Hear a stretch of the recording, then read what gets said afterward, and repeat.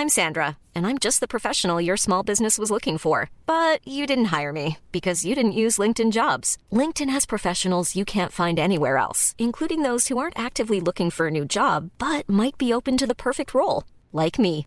In a given month, over 70% of LinkedIn users don't visit other leading job sites. So if you're not looking on LinkedIn, you'll miss out on great candidates like Sandra. Start hiring professionals like a professional. Post your free job on linkedin.com/people today. Mom deserves the best, and there's no better place to shop for Mother's Day than Whole Foods Market. They're your destination for unbeatable savings, from premium gifts to show-stopping flowers and irresistible desserts. Start by saving 33% with Prime on all body care and candles. Then get a 15-stem bunch of tulips for just $9.99 each with Prime. Round out Mom's menu with festive rosé, irresistible berry chantilly cake, and more special treats. Come celebrate Mother's Day at Whole Foods Market. Burrow is a furniture company known for timeless design and thoughtful construction, and free shipping, and that extends to their outdoor collection.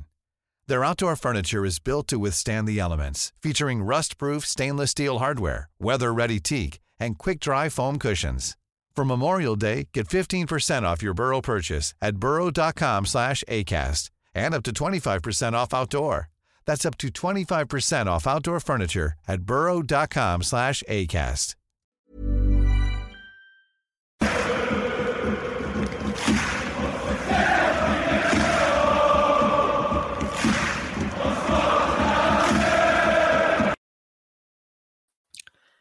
Hello and welcome to the Gallant Few Rangers podcast. My name is Colin McDuff and I'm delighted to be your host this evening. A fine Sunday evening it is, a wee bit of sunshine in amongst torrential Caribbean rain. This global warming nonsense, absolute mental. But here to join me to talk about all things Rangers and not the weather. First of all, for the deep north, they call it. Bill, how are you? Aye, very well, good sir. We even got a touch of sunshine up here in the Arctic Circle today. It was pleasantly warm, which was really nice. I have to say I'm getting really bored with AFITBA being on. Just really can't wait for the new season to start. I said this the same as same time last year. When after Rangers just turging on that season, which felt like forever, I couldn't wait for a 3-month Rangers break, and 3 days into it, I was pulling my hair out, man, honestly. Typical football fans, we're fickle. There's no pleasing us, is there? Absolutely. And adding a wee bit of finesse, patter, and ultimately some football knowledge, which we sometimes lack in the Gallant Few. It's Shona, how are you? I'm very well, Colin. Thank you very much. Hope everyone's had a good weekend. And it's just the countdown now, isn't it? Pre-season training started. We're off to Germany. They just can't wait for that first pre-season friendly against Newcastle. Cannot wait myself. Cannot wait. And just talk about that itch to get back in there. I don't usually get that excited about the social media posts, the players training and all that, but it's been that long that I was arguing with my fiance about whether we're doing it or not, but where we hang the Antonio Cholak photo, the cardboard cuts size. I want the living room, Kira wants the bedroom. That's how fucking starved the football I am. But hello to all the listeners. If you are equally starved from all the football, just a wee shout out to what we've got. It's landed in the pod the last couple of days. Quite a fair bit of content coming your way. Yesterday, an interview dropped with the authors of Moments That Could Have Changed Football Forever. That was Peter Prickett and Peter Thornton. Quite a sliding doors dystopian take on what could have happened with football, and obviously they answered the age-old question, what would have happened if Rangers and Celtic had joined the EPL? On Friday, Mason and Chris went head-to-head for the Gallant Few summer quiz champion to see who was the least stupid out of us all, hosted by a friend of the pod, David Herd. So if you are looking for your something to keep you tiding over until Rangers announce their next signing, then get them wherever you get your podcast. But into the Rangers pre-season then, this evening, I think we've done the signings to death. like no done it with death, like, but there's only so much you can talk about until you've really seen him in action. And as Shona alluded to, like, we all can't wait for that first friendly against Newcastle and seeing what they look like. But until Rangers really do anything else in the transfer window, I think we should divert our attention to some players who we haven't moved on yet, or we don't even know if we will move on, because we now do have a fairly healthy squad. We've added 6 players this summer, with no one moving out since the end of contracts finished the end of last year. So I'll come to both of you for each talking point. Bill, I'll start with you on this one. Alex Lowry. Alex Lowry is hailed as a potentially generational talent. He's had his critics about the rumours around his attitude and off the field stuff, but his defenders will say that he's a young boy. These rumours aren't really founded from anything, and he did go through a pretty heavy bereavement as well. The snippets I've seen Alex Lowry, both the B team and in the first team, suggest to me that he does add something different to this squad. He's not there in tokenism. Having said all that, he's probably in the most heavily contested area of the pitch. Tom Lawrence is still to come back. Yanis Hadji, we've got Sam Lammers, we've got Todd Cantwell and Kieran Dowell can both play in that position as well. What does this season look like for Alex Lowry? Grim, isn't it? If you think about all those players that you've just mentioned, if you're Alex Lowry, you're sitting thinking, Jesus, that is grim. I like Alex Lowry. I think, watching him, there's been real flashes of brilliance from him that you think if he gets 15, 20 games next season, he might be able to show us some real clever moments and make a real contribution. And I think now is his time, next season. He's not a child anymore. He is fully grown as you get to be when you're starting out in your football career, I suppose. And I think next season has got to be the season for him.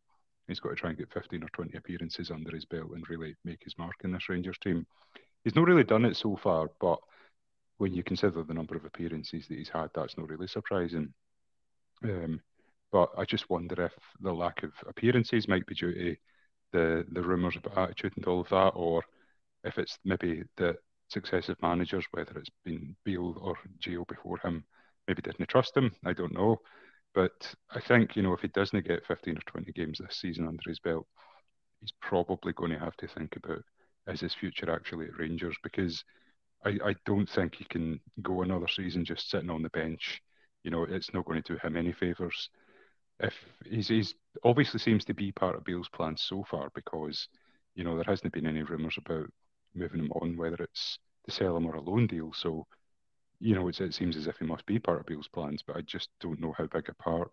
And I really hope for his sake and for Rangers' sake, that he can actually get a decent number of belts under his games under his belt and actually show us some good stuff.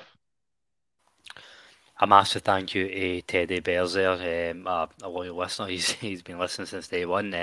He's just gifted 4 memberships to the £1 a month tier. Always really takes me aback when people are willing to support the pod with that. So thank you, Teddy. Shona, I know you touched on it a couple of weeks ago when you and I were last on together, actually, about this might be the season Alex Lowry goes out on loan, and I've been against loan moves for the only reason that we never really get any success from them, if we're being honest. But maybe that's just because the players haven't been good enough. If we're being honest, I do think Alex Lowry is good enough. Do you still think that he'll potentially go out on loan this year? I just think his chances this year are going to be very, very limited. I hope that he does get his 20 games or 20 plus games this year and proves himself, because I do think this is a make or break season for Alex Lowry. I think if he gets those 20 games, he's got to take his opportunity. I think as well, a lot of these players, they've got to be taking their opportunity. But I actually think he might benefit at his age right now, going out on loan, even for 6 months or something like that, just to be able to see what he can do. And I mean, I'm talking like another maybe club within our league. I think he might benefit maybe like a Hibs or a Hearts or somebody that's a bit more attacking, even Aberdeen or something like that that maybe he might benefit from. So I just think his chances this year could be very limited. I think there's a player in there. I just think that the last 3 years, that's been three managers now, and they've all not really fancied him for whatever reason. So, look, it's make or break for Alex Lowry this year. I think there's definitely a player in there, but he needs to take his chances when he gets it. Aye, and I do have a degree of sympathy for him because I'm not, I don't really prescribe to the fact that any young player who's 17, 18, 19, if they're good enough, they'll make it in any team. So just because Rangers were doing, like, Rangers were shite last year, there's no way to dress it up. Like, if they can't get a game in that Rangers team, then when can they get a game? I'm actually the other end when the best young players come through, when there's a successful team around them and there's a winning mentality around them. It's a lot of pressure for somebody like Alex Lowry. And Rangers fans were expecting this at times last year when we are 2-0 down to Ajax. Or Lowry's on the bench, bring him on. That's not the game to throw him. That's too much pressure to expect him to come on when he's had very limited game time to come on and be that player. We want him to grow into that player, but he has to start somewhere. So I think if he does go out on loan, it absolutely has to be minimum SPFL top flight level, maybe even English Championship. I don't know.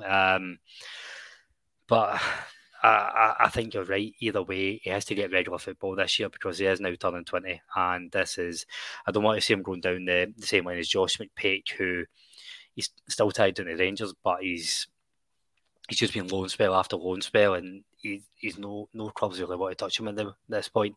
I thought Josh McPake had a big future ahead of him, but he just didn't take those chances when he got them for whatever reason. So let's hope Lowry doesn't fall into the same mould.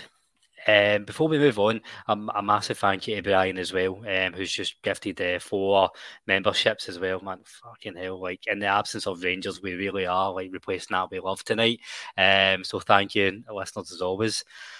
Shona, we'll start with you then. Like, sticking in that midfield, almost number 10 role. I'm going to be a wee bit biased with this. I have been a long-term admirer for Giannis Hadji. I think what this guy can do with a ball, the vision he has, he's both-footed. Very much, he doesn't have the pace, but if he had pace, he wouldn't beat the Rangers that age. Old anecdote. I think he's showed the right aggression, the right temperament. I just love everything he does, and I appreciate he's not going to play 90 minutes for 60 games, but I think he is an option that brings something different. I know I'm not I'm not an overwhelming majority when it comes to Giannis Hadji. A lot of people would say, like, just sell him on, free up the wages. We've got better players in front of him. Where do you land in this? Oh, I love Hadji, and ever since he said that comment, was it Ibrox, baby? It's just different. Like, you just fall in love with the guy, and obviously when he scored the goal towards the end of last season, honestly, I was nearly in tears myself just watching that. I honestly do believe that he's one of the best guys that can pick a pass. He can absolutely pick a pass out. That's no doubt about it. Like you said, he lacks in pace. I'm just not sure now with the amount of players that we're bringing in and the height and what the obviously Beale's brought in Lammers, you've got Dill, you've got Cantwell, you've got Lawrence, you've got Sima, you've got Sakala, all these players. It's going to be very difficult for Hadji.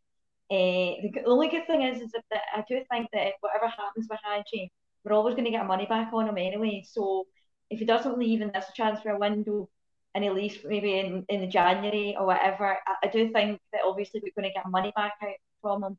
If we were, I wouldn't mind like a loan to buy. I think I said that in a previous podcast. But look, at the end of the day, I just don't know where he stands now under Beale's kind of system with all the players that we're bringing in. But he is one of those ones where he totally gets it here.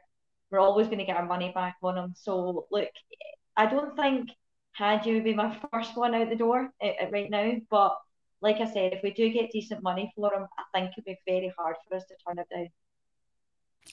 I know, and Bill, that's probably my fear. As chairman of the Giannis Hadji RSC supporters club, we run the bus from the bank if anybody's interested. we we do we do need to take value for money when it comes in. No player is unsellable this year. That's where we are as a club. I think he is one of our most sellable assets. And back to that point we made about Alex Lowry, it's a heavily congested position right now with a lot of options, and that is my fear that he does go. And don't get me wrong, I'll maybe take the 2 months off the pod. I'll maybe chuck my work, like if he does go, but I will understand it in the end. What do you see happening with Haji? I said on the podcast last week, I don't understand why Ianis Hadji is such a divisive figure among Rangers fans. I fell in love with Ianis Hadji that night when we came back for 2-0 down against Braga, what Sean alluded to, Ibrox baby. Just everything that he did and everything that he's done since when I watched it, I just think he's a fantastic player. Can, totally shred a defence apart with a single pass. I know that there's this thing about, he doesn't have any pace. I actually think he's looked faster since he came back from his injury in the few games that he got towards the end of last season. He seemed to be faster than the Hadji that I remember, but I don't think he's that much slower than the rest of the guys around him. So I don't understand where all this negativity towards Hadji comes from. I just think he's an absolutely brilliant player. You're right, he's probably one of our biggest saleable assets. And one of the questions, therefore, maybe has to be, do you play him this season? Hopefully his value will go up and then try and move him on next summer, perhaps, for some more money. But it's thinking about where does he fit in Beale's system. Like you said, that's already a heavily congested area of the park. We already talked about Lowry. And, he's competing directly for a position in some games, perhaps, with guys like Todd Cantwell. And we all love Todd Cantwell. And I think it's great to have that option for possibly having two of them in the team, or, one or the other or whatever, and one's on the bench. But I think a player like Giannis Hadji, if Cantwell's to be the main man in that spot next season, and Hadji maybe only gets a handful, maybe 10 games, something like that, is he going to want to stick around for that? So he's probably been having conversations with Beale about what is going to be his role next season. And either he'll get the assurance that, yes, he is part of the manager's plans, or there'll be that look to move him on. Like with so many other players, it's interesting, there's been a couple of rumours swirling about, but nothing particularly concrete. And I would have thought at the stage that we're at in the transfer window, already having brought in so many players, that we'd have had one or two at least moved on in a concrete sense. Hadji's been one of the main ones that there's been some rumours about. I think there was Italy and Turkey, and bizarrely Aberdeen, which I really don't see. There's a better chance of me signing for Aberdeen than Ianis Hadji. I'll tell you that now. I think you'd be all right. You'd improve their squad, I think. So it's a bit of a weird one, and we're not getting that many rumours, but he's been one of the main ones. So again, I'd be, pretty. I wouldn't be inconsolable if he left, but I'd be really worried and annoyed that we'd passed up a real talent who sort of will go on and have this amazing career. Could have done that at Rangers, but ultimately we've got a glut of midfielders, and Michael Beale's going to have to make those types of tough decisions, and I don't envy him that, by the way. So yeah, it'll be interesting to see what happens next season, whether we've still got him here or not. Sitting with you, Bill, then, well, I'll alternate who I come to first. Moving further ahead is pitch, and probably two players that I want to speak about in tandem is Antonio Colak and Kemar Roof. I think the fact that we've added Dessers and we've made it publicly known that we're in the market for another striker. Do you see one of these players going, and if so, who? I was sort of minded that both of them might leave this summer. I don't know that Colak necessarily fits in with the style that Michael Beale wants to play. And for me, you know, like I love Antonio Cholak. He's a proven goal scorer. He knows where the goals are.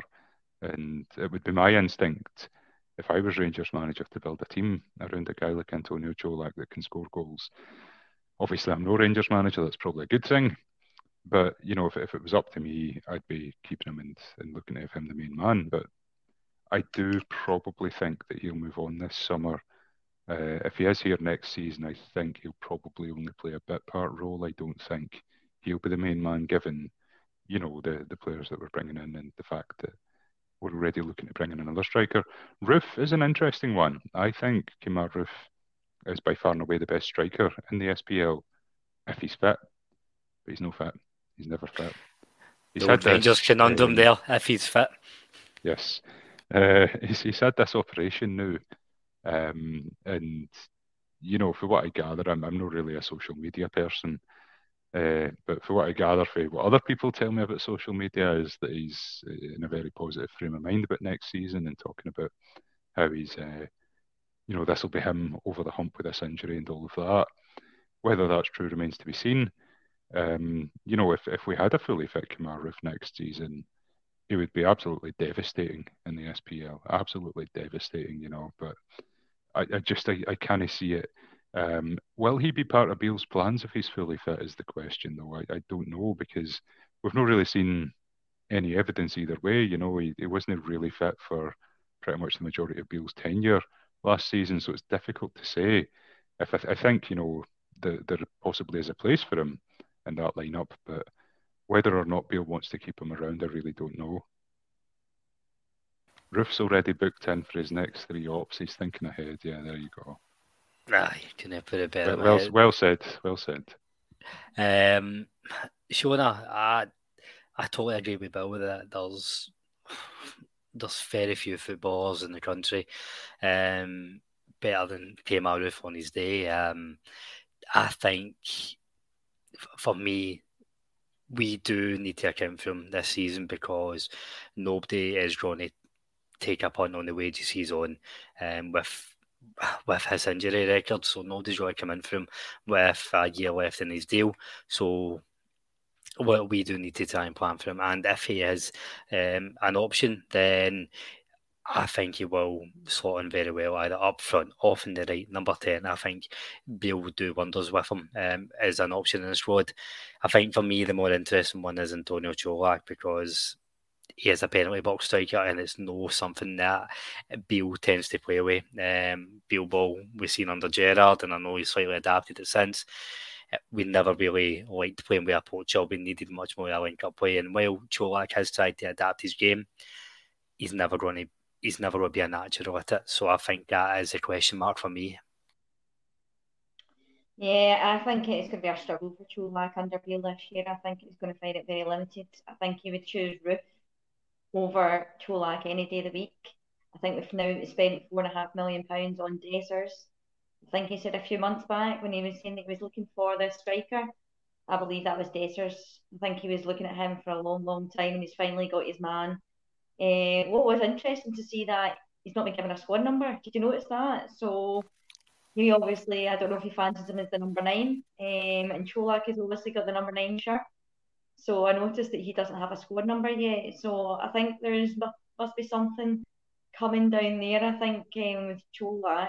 But look, I really like Cholak. I think we've always been quite harsh on him as well with the season that we've just had. I just find that under Beale's system, he's looking for a bit more pressing on the ball, somebody that's going to be able to hold it up better, link up, play better. Basically, an upgrade on Morelos. I think he's looking for that kind of player that's an upgrade on Morelos. And I just don't think Cholak offers that when it comes to maybe like Europa League or Champions League. But look, he is bringing in players that are obviously an upgrade in what we've got. And if we put balls in the box, Cholak will definitely score those balls in the box. But as an all-round player, I don't think that's what Bale is looking for. As much as he's a handsome man, isn't he, is Cholak? So, look, I think even the guys will be gutted to see him go. But I think if we can get a bit of money for him, because I do think out of between Roof and Cholak, we're more likely to get more money back on Cholak at this moment in time. So, Look, it all depends if we're going to bring in another striker, because I think I'd be quite happy with Cholak, Roof, and Dessers, and obviously Lammers is kind of plays that role as well. And you've got Sima that can play maybe as a striker. So I'd be quite happy with those, and obviously Sakala. But if we do bring in another striker, that for me tells me it's cheerio for Cholak. I don't know what you guys think, but that's what I think. For me, I think we need to set up with 4 strikers going into this year, and that we can't fall into the same trap that we've done for the last 4 or 5 years, where we fit our full attacking play around suiting one man. What we've done with Morelos, and this isn't the podcast to go into whether that was right, wrong, or no, but I don't think we've got the squad to do that now. I think we do need to be able to adapt to different styles of play, and different types of strikers will help you do that. So I think if we get one more in, potentially that will give you Dessers, Roof, Cholak, and another. But I think, as Teddy Bear said, I think Cholak has his price. If we get the right price for him, then he'll go. No one in the squad is indispensable, but I think he's probably further up the list of players we'd look to move on if we were wanting to. Well, I think the pre-season as well, I think that will give us a rough idea. And obviously it's pre-season, we'll be trying out different things, but I can't see us going with 2 strikers up front during pre-season, so it'll be interesting to see who Beale starts and who comes off as much as possible between the 3 of them, because I think that will give us a good idea as to who fancies number 1 and maybe number 2. Aye, we've got about 42 number 10s, so I think we'll be playing a couple of them instead of 2 strikers. But sticking with you, Shona, there's probably 3 players that I want to discuss in this next section, and we are taking it very much position by position, because I think I think you need to bring in the context with all the players that are there. Scott Wright, Rabbi Matondo, and Fashion Sakala. It's hardly a front 3 that's going to be fitting in at the new camp, but it's 3 players who all have a certain amount of qualities. However, they all share the same trait of being very inconsistent. Where do you see these 3? Do you think all 3 of them will move on? Do you think there's a place for either of them? I don't think all 3 will move on, because I don't actually think we'll be able to sell all 3. That's our thing. We haven't had any bids come in for any players yet. So, look, if we can get any money for Scott Wright, I think it's time for him to move on now. Look, he does help with the Scottish quota when it comes to the obviously Europa League and obviously Champions League that will be going for these qualifiers. But I think it's about time now. He's got limited chances the last season. You can't really see him getting into the team at the moment. And look, for Sakala, I thought Sakala had a great season last year. His numbers were really, really good. I think he really needs to take a step up this year. I think with the amount of competition that's right about him, the height that's coming in as well, there's a lot of physical tall players coming in, especially down the wings. It's going to be difficult. I know Sakala's quite good with his in the air with his headers, but I think he's got to take a massive step up. Look, if we got money for Sakala and we'd be able to get our money back or even more, I think it would be wrong for us not to knock that kind of money back. If we can get a Danilo or even a Maja or somebody else in for that kind of type of money. Look, at the end of the day, we all love Sakala, don't we? How can you say a bad word about the guy? This the song that we've got for him as well. He loves it here. But look, I think we've got to get rid of this kind of sentimental kind of value with what we have with these players. And I think if we got decent money for them, look, I think we can move on. But don't get me wrong, I think Sakala would be great for coming off the bench. I do think he's that kind of guy that's great, really good if you're looking for another goal and come off the bench, because he's always going to give you 100%, isn't he, in every game? But I think if we got a decent offer, because there was a few English clubs that were kind of sniffing about Sakala, weren't they? So he'll be another one that'll be off to the African Cup of Nations as well. So look, that's another thing we can obviously talk about when it comes to it sooner down the line. And obviously, if Danilo comes in, that he'll be part of that kind of African Cup of Nations as well, wouldn't he? So, but no, I really like Sakala. I thought his numbers were great last year. I thought honestly, I don't even know what we'd have done without him at times. But like, if the money's right, I think we've got to kind of move on from these players, and if we can get 3 to 4 or 5 million for Sakala, I would take it. I mean, I think the song itself is probably worth about 4.5 million. Shona, I'll be honest, we should be absolutely including that in the package. That he comes with a ready-made chant to rock the terraces. Bill, for me, I spoke time and time again about last season that Fashion Sakala was a regular starter for Rangers, and that was just due to circumstance rather than talent. I do have a lot of time for Sakala, but as I said, he eventually has to move into the slot right role where he plays a bit part, because if we're serious about title challenges, I think we need players who can do it more in a more consistent basis than the likes of Fashion Sakala or Scott Wright. I think there is talent there in both of them. For me, it's the Garrett's consistency. Right, it's that I think the jersey's too heavy for him. So I think there's maybe, out of those three that we mentioned, Matondo as well, I think there's maybe space for one of them in the squad with the amount of players we're coming in. I wouldn't be too fussed either way what one that is, because as long as we get the right money for the other two. Aye, I don't know. I mean, for me, I think you're maybe right that there's only space for one of the three. For me, I think it has to be Sakala, because just on the basis of numbers, he's proven himself a lot more than the other two have. But I think if it is Sakala, again, you're right. It's going to be that sort of bit part role. Shona, you talked about Sakala needing to take a step up next season, and I think where he needs to step up is with consistency. Because how many times have we cursed him? And, equally, how many times have we gone, oh, that was brilliant? If you look at Fashion Sakala, he's got some real attributes going for him. Like the games against that lot last season, he absolutely ran their fullbacks ragged at times. He's just, sometimes his movement, his running, all of that. But a lot of the time in that sort of final third, when he gets the ball at his feet, he'll kind of kick it and run with it and chase it. And occasionally will do something really good, but more often than not, he'll run with it and lose it, or run it out of play, or fire a shot into Rosed. So if he takes that step up, it's got to be about consistency, and it's about his decision making, and I don't know how you coach that into a player. Rabbi Matondo, I don't know what is going on with Rabbi Matondo. He looked really impressive in pre-season, but you can never really judge anything in pre-season.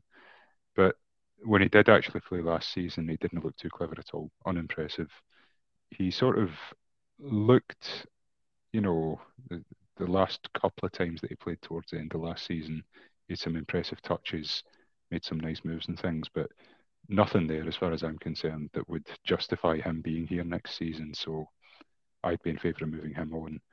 Scott Wright, I really like Scott Wright as a player.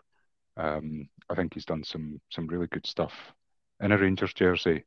Again, it's about that consistency, because he gets into the sort of the final third, and sometimes it's just poor decision making. But I remember sort of being converted to Scott Wright, the game we played against Leipzig at Ibrox. I thought he was absolutely terrific in that game, And I don't know if what you're saying is maybe right, Colin. It's about the weight of the shirt with the guy. Maybe that's all that it is. So, I think if he was to move on this season, this pre-season, I wouldn't be upset about it. I'd say, okay, if you're talking out of the three and we're only keeping one, I think it's got to be Fashion Sakala.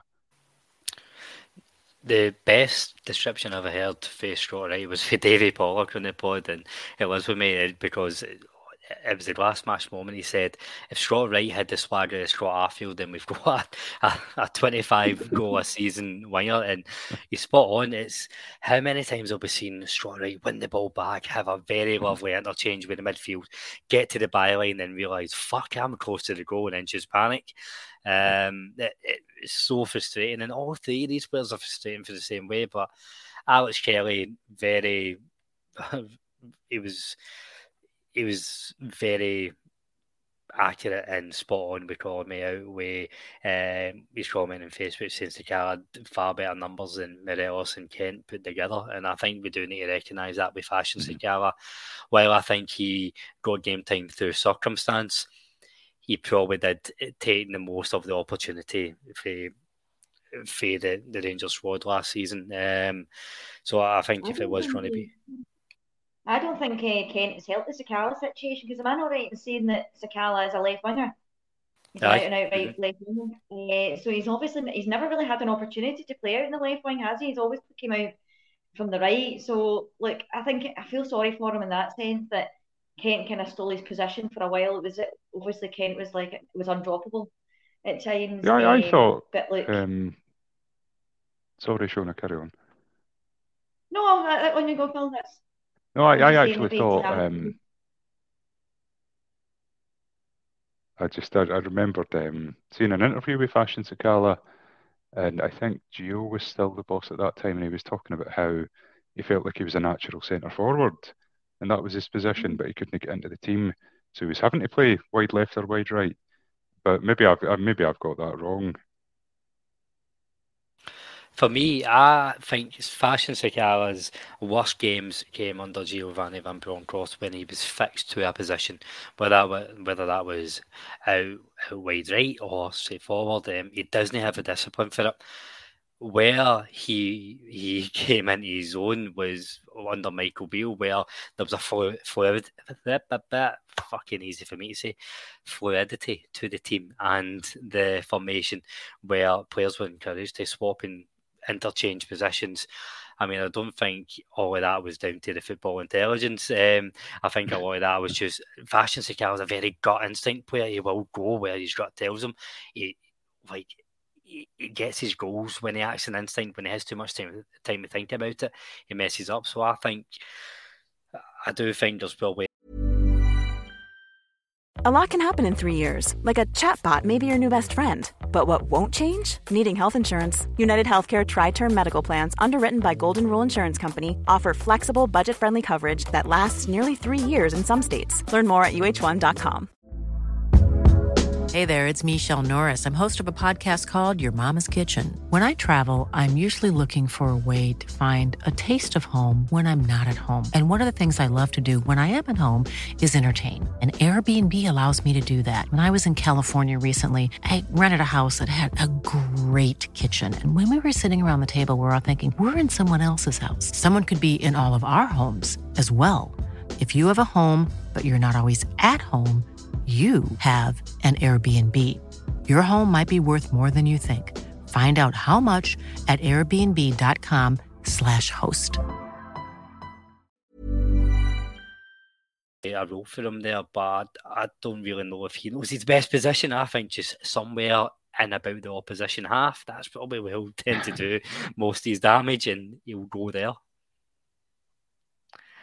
So, moving back a wee bit then, Sean, I'll come to you first here, and again, it's another couple of players we're going to talk about as a duo. Ryan Jack and John Lundstrom. So I think there's probably different questions here. With Ryan Jack, he's had the 1 year extension, and I think with that, we've all said there's probably an element of being homegrown, Scottish born, trained in Scotland. He fills that quota there. But also in a very similar position on the park, we've got John Lundstrom, who again is probably one of the more sellable assets.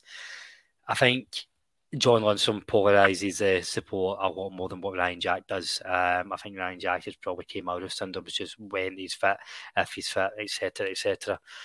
Suppose my question to you is, does John Lundstrom stay? And if he does, how much game time do both him and Jack get this season? Do you think we need to add anything more into that number 8 position? Well, I think the two of them obviously are going to be quite, like, I don't know, Lundstrom is one of these guys that can play in a number of positions, can't he? So I think that kind of suits Beale, that he can obviously, if we don't want to bring in another centre back and we're happy with what we've got, Lundstrom can obviously play as a centre back if we have to. They're if we end up having injuries. So I like the likes of Lundstrom. I think Like he just got the, what was it, a marine kind of bleep test, and in the bleep test he was like up toward like the marine level. So like he's obviously trying his very best to get back in. I thought last year he was poor at times, especially like there was times where there was a couple of mistakes that Jack made that nearly cost us a few goals as well. So look, I think Jack for me will not be able to play 2 games in a week. I don't think we're playing on plastic pitches either. I think it'll be about monitoring him, but I do believe that Jack's probably better than Lundstrom. I think he is the main guy in our midfield.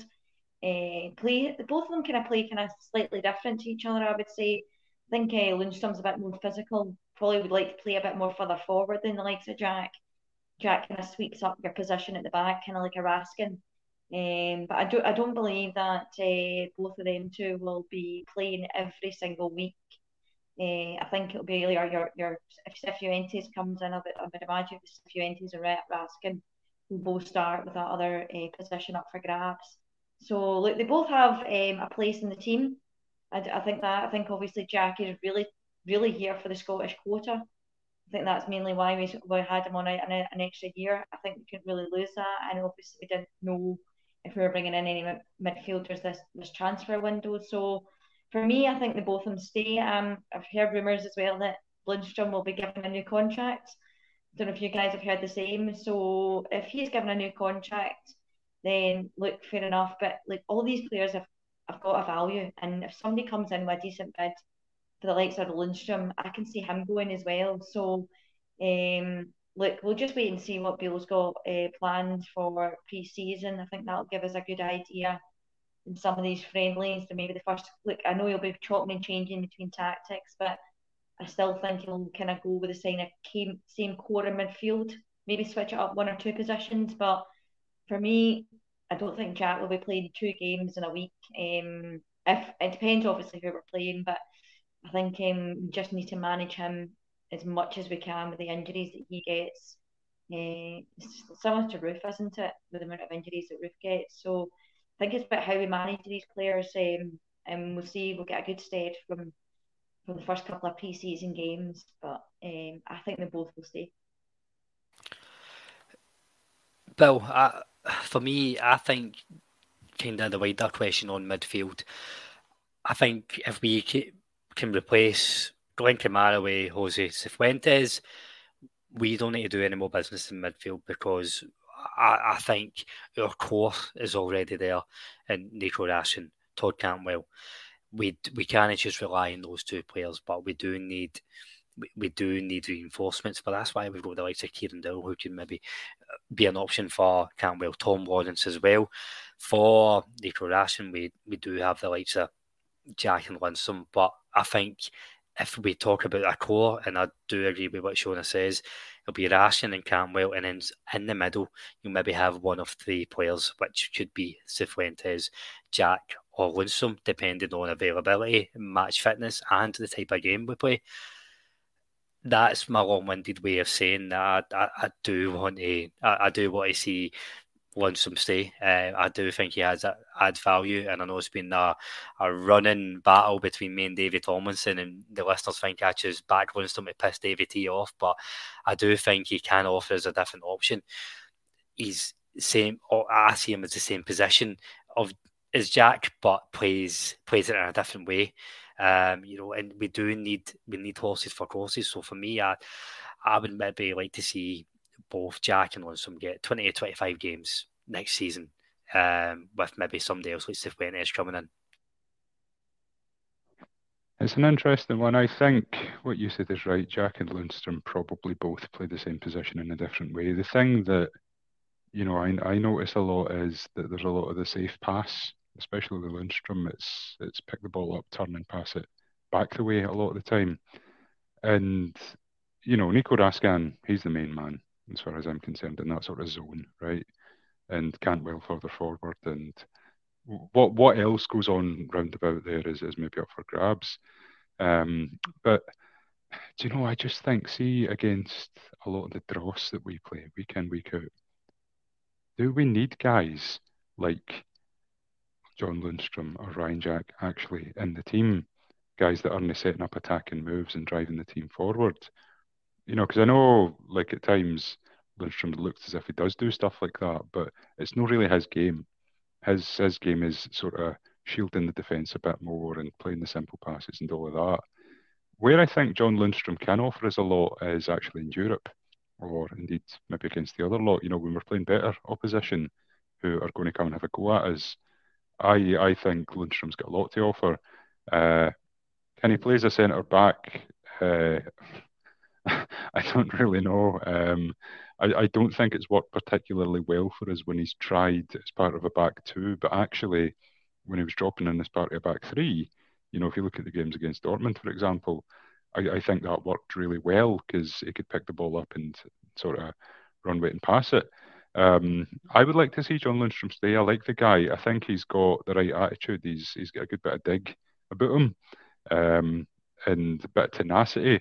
What I didn't like with John Lundstrom is that, on the road to Seville, he was absolutely fantastic. He was, really, it was phenomenal. Last season, for the most part, though, he was just absolute dug meat. And we need consistency for players. You can't just look great for a few weeks and then look garbage for most of the season. As I say, I do like the guy, and I like his attitude and his tenacity, and would like to keep him around the place. But I debate sort of the need for a John Lundstrom type player in games against, I don't know, St Mirren or whoever, where we've got the vast majority of the play. The ball kind of sits with us by default in those games, and we really need players who are a bit more creative, who'll drive forward and unpick a defence and manage to create something. And I just don't think John Lundstrom's that player. Ryan Jack, Shona, you kind of touched on the Scotland quota thing, and I'm sure there is an element of that. He's obviously got this year's extension to his contract. But again, similar to John Lundstrom, he's not really instrumental in making attacking moves happen. So a lot of his play is sort of around that pivot type position. And, again, I think that works really well when we're playing against better opposition. But do we really need Ryan Jack involved in games against teams like St Mirren? That would be the question. And for me, I don't think we do. I think that's it's an interesting point, Bill, and I don't think you're saying that we don't play any holding midfielder, but I think just on that question, it's something I do want to pick up. I think I taken a bit of heat a few times last year in the pod when we set up with John Lundstrom and maybe another in the midfield at home to St Mirren, and there is that question to why are we doing that? Like, I think football's evolved enough where we do need at least one holding midfielder in every game. I don't think we can get away from that, because when we set up against a 10-man defence, we can't just have 9 strikers up standing next to them. We do need, if we want to encourage the fullbacks to get involved, which I think we're going to be doing, there is a need for at least one of them. But I take your point. If we've got Nico Rashin doing that deep line anchor, we don't need John Lundstrom along next to him, but I do think we need one every game. Shona, where I think we can really use John Lundstrom and Jack quite well, particularly Lundstrom, what Bill said, in Europe, give credit where credit's due to Van Bronckhorst. He's probably the only Rangers manager over the last 4 or 5 years that's been so good at changing the tactics and formation in play during the game. So that was so valuable in the run to Europe. I can see why Michael Beale might look to do it as well. Start John Lundstrom in the middle of the park with 2 other midfielders. When the game changes and calls for 3 centre-halves, put him back. It saves you making a sub. I think that's where John Lundstrom comes out in his best, to be honest, when he can drop back into the kind of the back three. But also as well in Europe last year, I felt like he played far further forward as well. We were scoring quite a few goals, remember, in Europe. So look, I think Beale has always said he wants 2 positions for he wants 2 players for every position in the team. And I think between Raskin, Jack and Lundstrom, they kind of cover that. I think obviously you've got your Lundstrom and maybe Cifuentes a bit more kind of want to play further forward. So maybe that's the 2 positions that maybe I would say obviously Cifuentes would probably be your first starter. The way obviously that we're talking about building up this guy, because I don't know about you, but this transfer is taking far too long to get over the line as far as I'm concerned. So look, I think if Cifuentes comes in and then you've got Raskin in midfield and then you've got your Cantwell, and obviously the positions that they're fighting for up front. I think you'll find there'll be the rotation between Cifuentes and Lundstrom and Raskin and Jack. That's where I can kind of see those kind of players rotating between each other, because I can't see Jack playing every single game of the season next year. I think with we need to really manage his injury. So look, I think if Raskin was to get injured, that's who would come in to replace Raskin, and we'll kind of flip between the two. So look, that's where I kind of see it going from with John Lundstrom, is maybe him playing a bit more kind of further forward this season. I think last year we were having to play him in all different types of roles, and we're having to play him in this kind of defensive kind of position before Raskin came in, and it just didn't suit him at all. I think obviously when we go into that back three, he's so much more better on the ball, isn't he, as well? So the way he picks up the ball. But like you said, he needs to get away from this backward passing. We need to be forward thinking this year. We need to be taking our chances. Look, we're going to be up against it. We have to win the league this year. And I think like we've got to be playing a bit more riskier when we're going further forward. And I think obviously like Lundstrom will have to put that into his game for this season, is to play more riskier passes going forward, a bit more threatening up front, where we can play and get into the box a wee bit more, because you can hit a shot, can't he, from outside the box, whereas Len Kamara was always too scared to hit a ball outside the box, whereas I don't think Lundstrom is scared to do that. So like we'll see what Bill's got planned, but I can see those two positions between Lundstrom and Cifuentes. That's what they'll be fighting for this year. Aye, hopefully it's this side of Christmas by the time Cifuentes arrives, because it's been the longest transfer saga ever. Actually, when I went on that, I think I put it on the social medias. I went on the Charlotte FC podcast to speak about Scott Arfield a few weeks ago, and the host Nick Finelli, he was such a lovely guy, and he was like, "What? I'll happily come on and talk about Cifuentes once he signed." He pinged me the other day. He's just like, "Oh, you still want me to come on, Colin?" He must have thought I was taking the piss out. I was like, "It's just not happened yet, Nick. It's just not happened."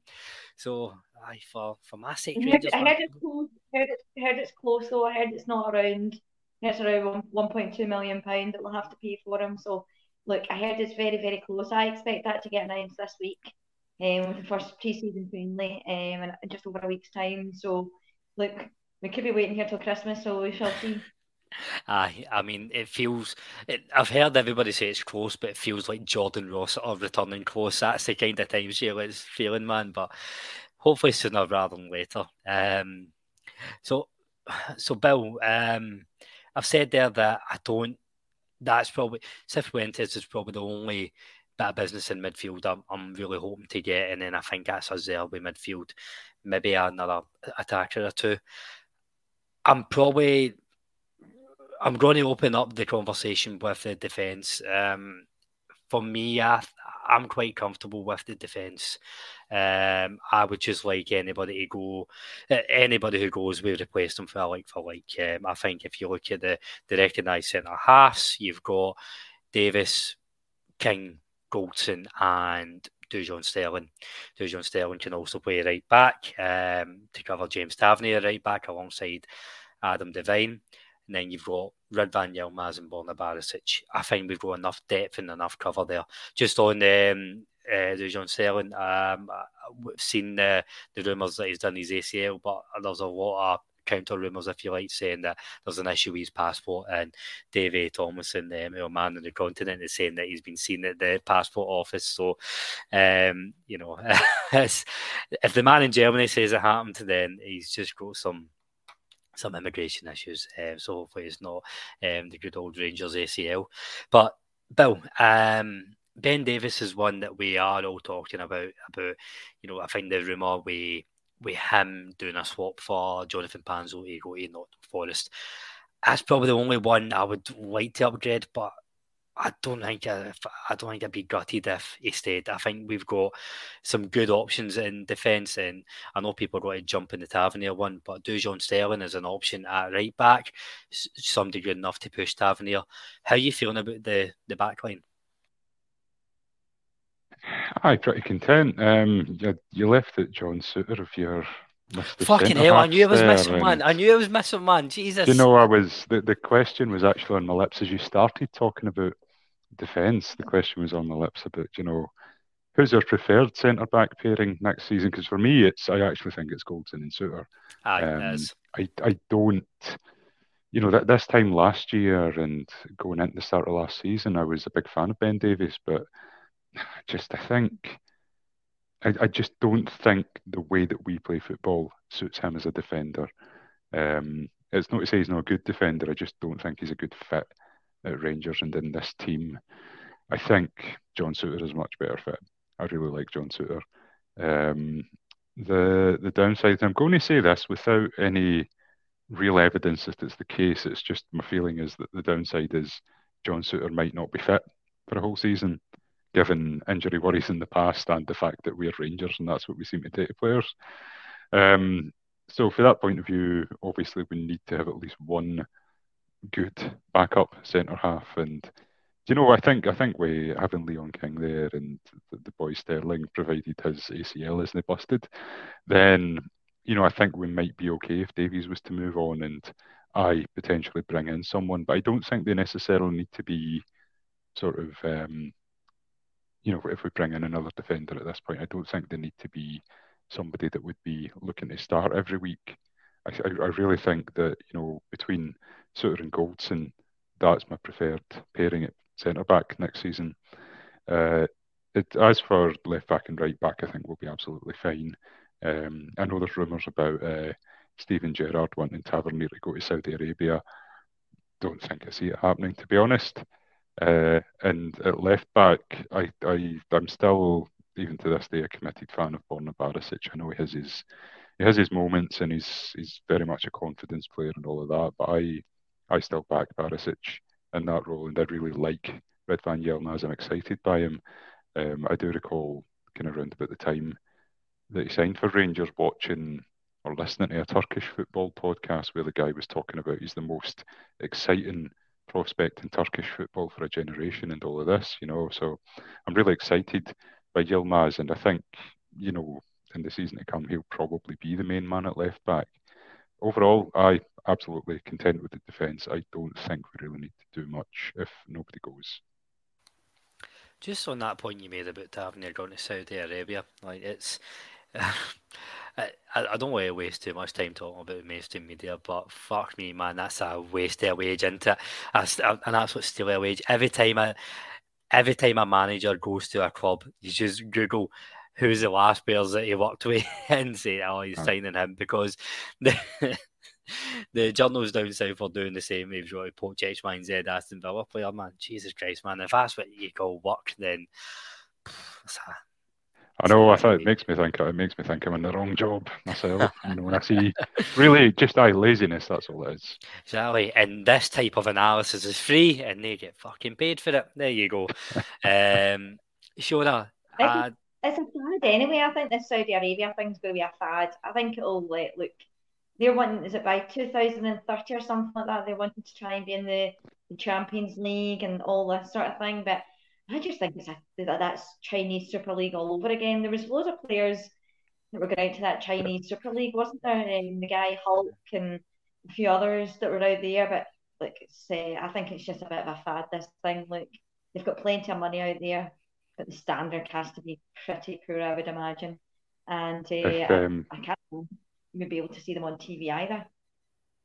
If you'd watched me on the podcast last week, you'd have caught a real dose of how strongly I feel about the Saudi League and the fact that they're just trying to buy fit. But I like that you mentioned 2030, Shona. Hopefully by then electric cars have tipped the balance and those bastards don't have any money left. I know, but between now and 2030, if any Saudi media consortium do want to sponsor the Gallant Few for full coverage, if we want to give us $100,000 a year and we'll cover your league, then come our way. I've got all the models in the world until some cash is flung my way. But Shona, Bill kind of touched on it there, and I do want to get you to answer Paul's question.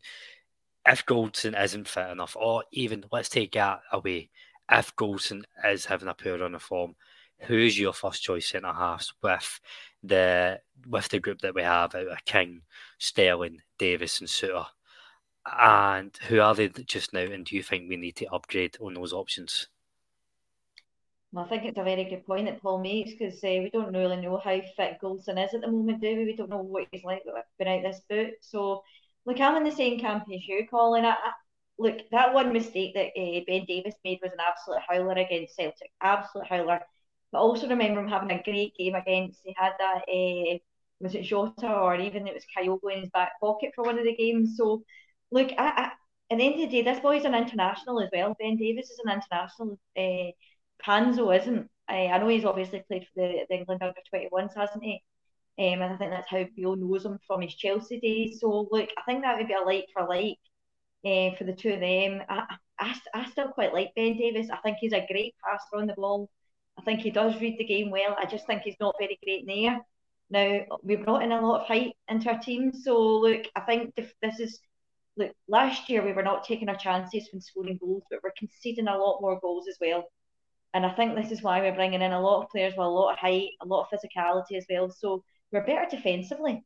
These guys can get back in the box and help out. I think last year when we had the likes of Raskin, Jack, a lot of these guys are slightly smaller in stature. I think that probably obviously didn't help. The goals that we were conceding last year as well were pretty poor. But look, if Goldson is not fit for the start of the season, and Suter is injury prone, I'm a bit concerned because obviously in your left with Ben Davies, obviously the left side are centre back, and then you're bringing on Leon King again. And look, as much as I like Leon King, I think he's going to have a great future. He's also not very tall for his age, so and he was under a lot of pressure last year, wasn't he, when he was flung in at the deep end at times. So look, I'd love Leon King to come in and get a few games this year, I would say as well. He needs to get the same as like Alex Lowry, 15 to 20 games, but I do not want him to be playing 6 or 7 Premier League games or even like Champions League qualifiers in a row this year. That's not a position that we really want to be in. Like we're bringing in a lot of attacking players. We've brought in our midfield, and look, it's going to be difficult with. Look, we've got Sterling. We need to see what happens with his as well. That's like it just seems to be we're kind of coming back to where we were this time last year, talking about injuries. So hopefully, I would say we need to have them. All three of them have to be fit for the start of the season. If not, I think that it's a time that we start getting rid of the players that we don't need, and any money that's been left over. I think we spent about £7.5 million so far on the two players that we brought in. I think everybody else is more or less like I know wages on top of that as well, but £7.5 million. I still think there's room there to bring in another centre back. So look, we'll have to wait and see who that is, and if Ben Davies leaves, look, I'm not too sure I want him to leave. I think he's a valuable asset. I think with him being an internationalist for Wales, I think you could get quite decent money for him. Look, I'm not too sure about this one, to be honest. We need to have 3 centre backs fit for the start of the season. If not, look, this is not going to be ideal. Champions League qualifier, we've got a really, really busy August. It's quite frightening, actually, what the amount of games that we've got in August. Look, luckily, we've got 4 at home. I think we're right in saying we've got 4 at home, but with these Champions League goals, look, it's going to be tough if we don't have 3 fit centre halves. We need to have 3. And I think the point for me is, and it might be old school, it might be traditionalist, blah blah blah, whatever. You're keeping your centre halves for the most part. You don't want to be swapping them. A couple of midfielders and a striker. You do want a spinier team, and I think it's no surprise that when Rangers were starting to build up a bit of momentum last season, it was with Goldson and Davis getting game time together. I mean, yeah, I think you seen it at Liverpool when that was disrupted when Goldson went off. It was 1 each when Goldson went off, and fucking another 6 went in. But the point stands where I got to remember Davis has only been here for 1 season. Mm-hmm. You know, I think we're writing him off already. He's only been here for 1 season. I think, I would give him another season. I would definitely give Davis another season. Aye.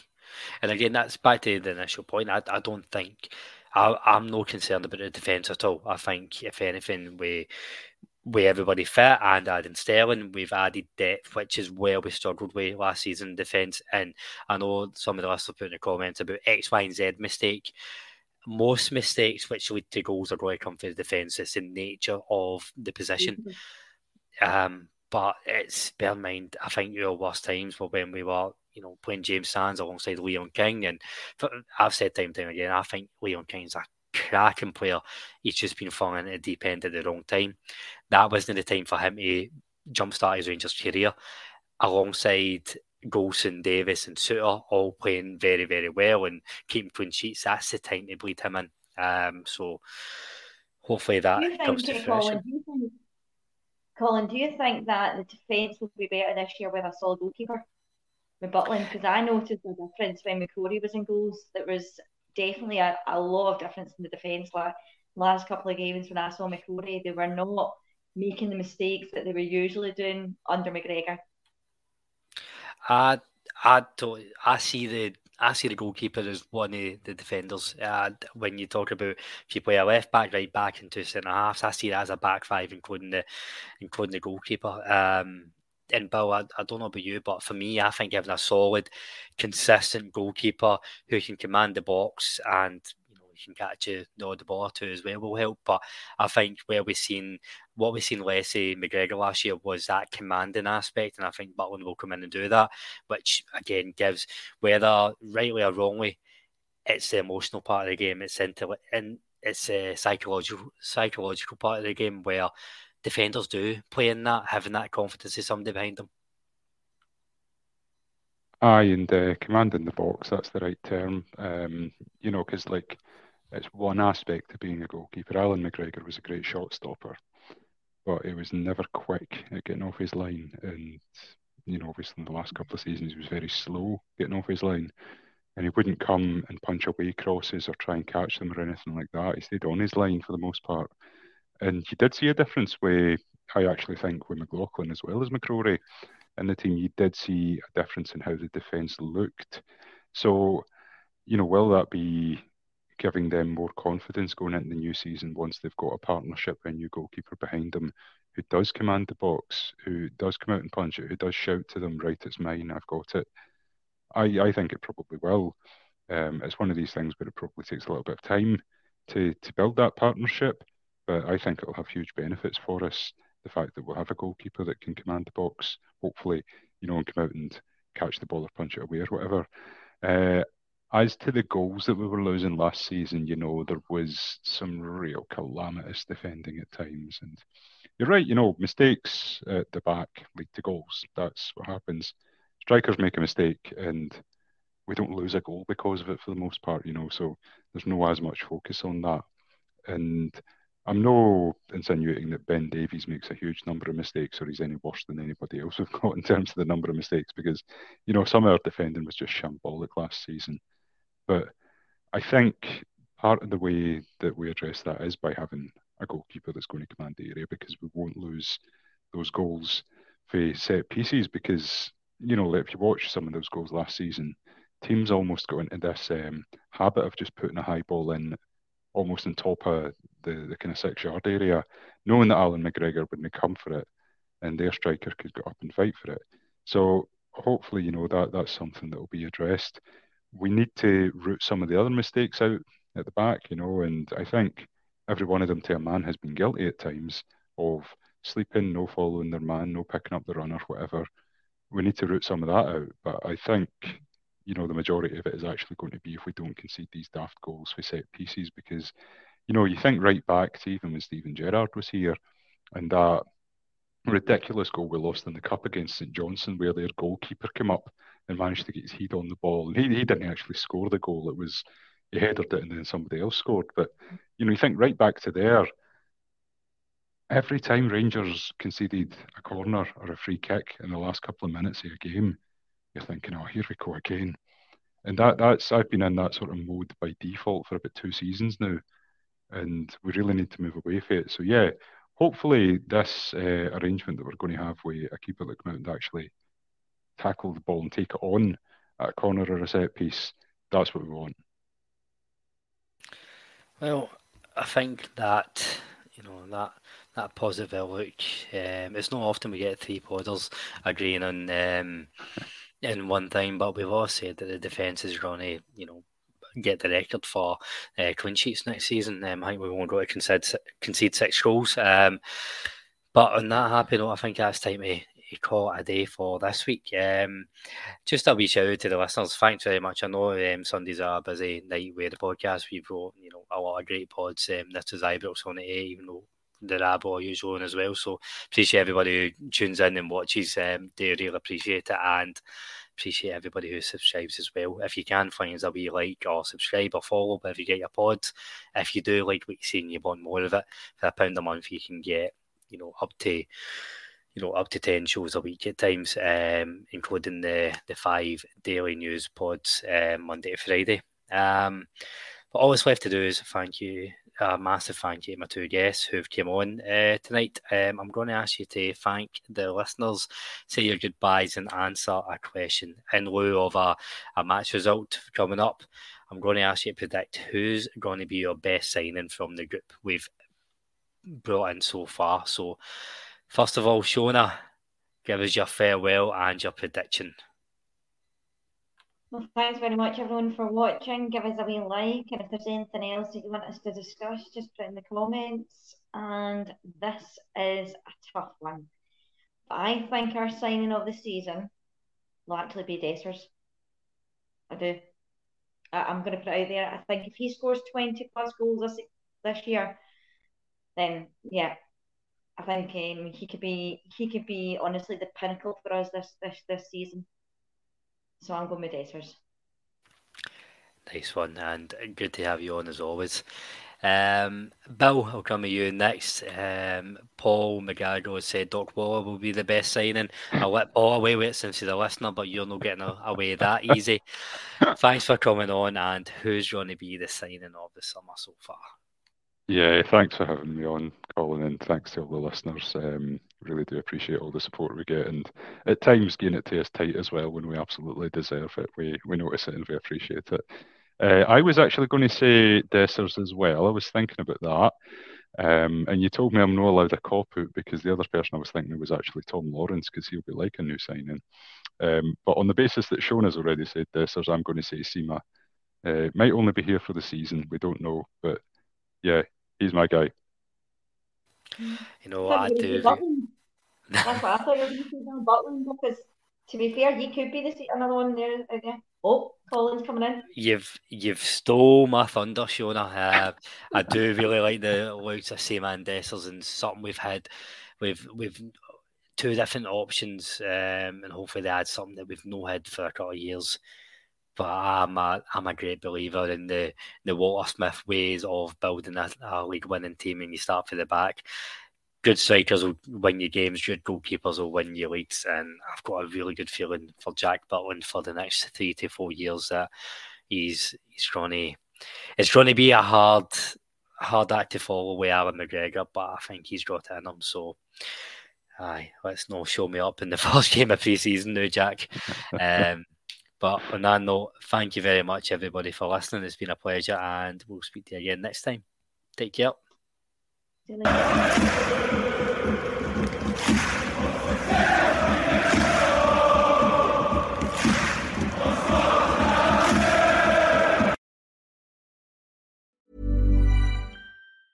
Mom deserves the best, and there's no better place to shop for Mother's Day than Whole Foods Market. They're your destination for unbeatable savings, from premium gifts to show-stopping flowers and irresistible desserts. Start by saving 33% with Prime on all body care and candles. Then get a 15-stem bunch of tulips for just $9.99 each with Prime. Round out Mom's menu with festive rosé, irresistible berry chantilly cake, and more special treats. Come celebrate Mother's Day at Whole Foods Market.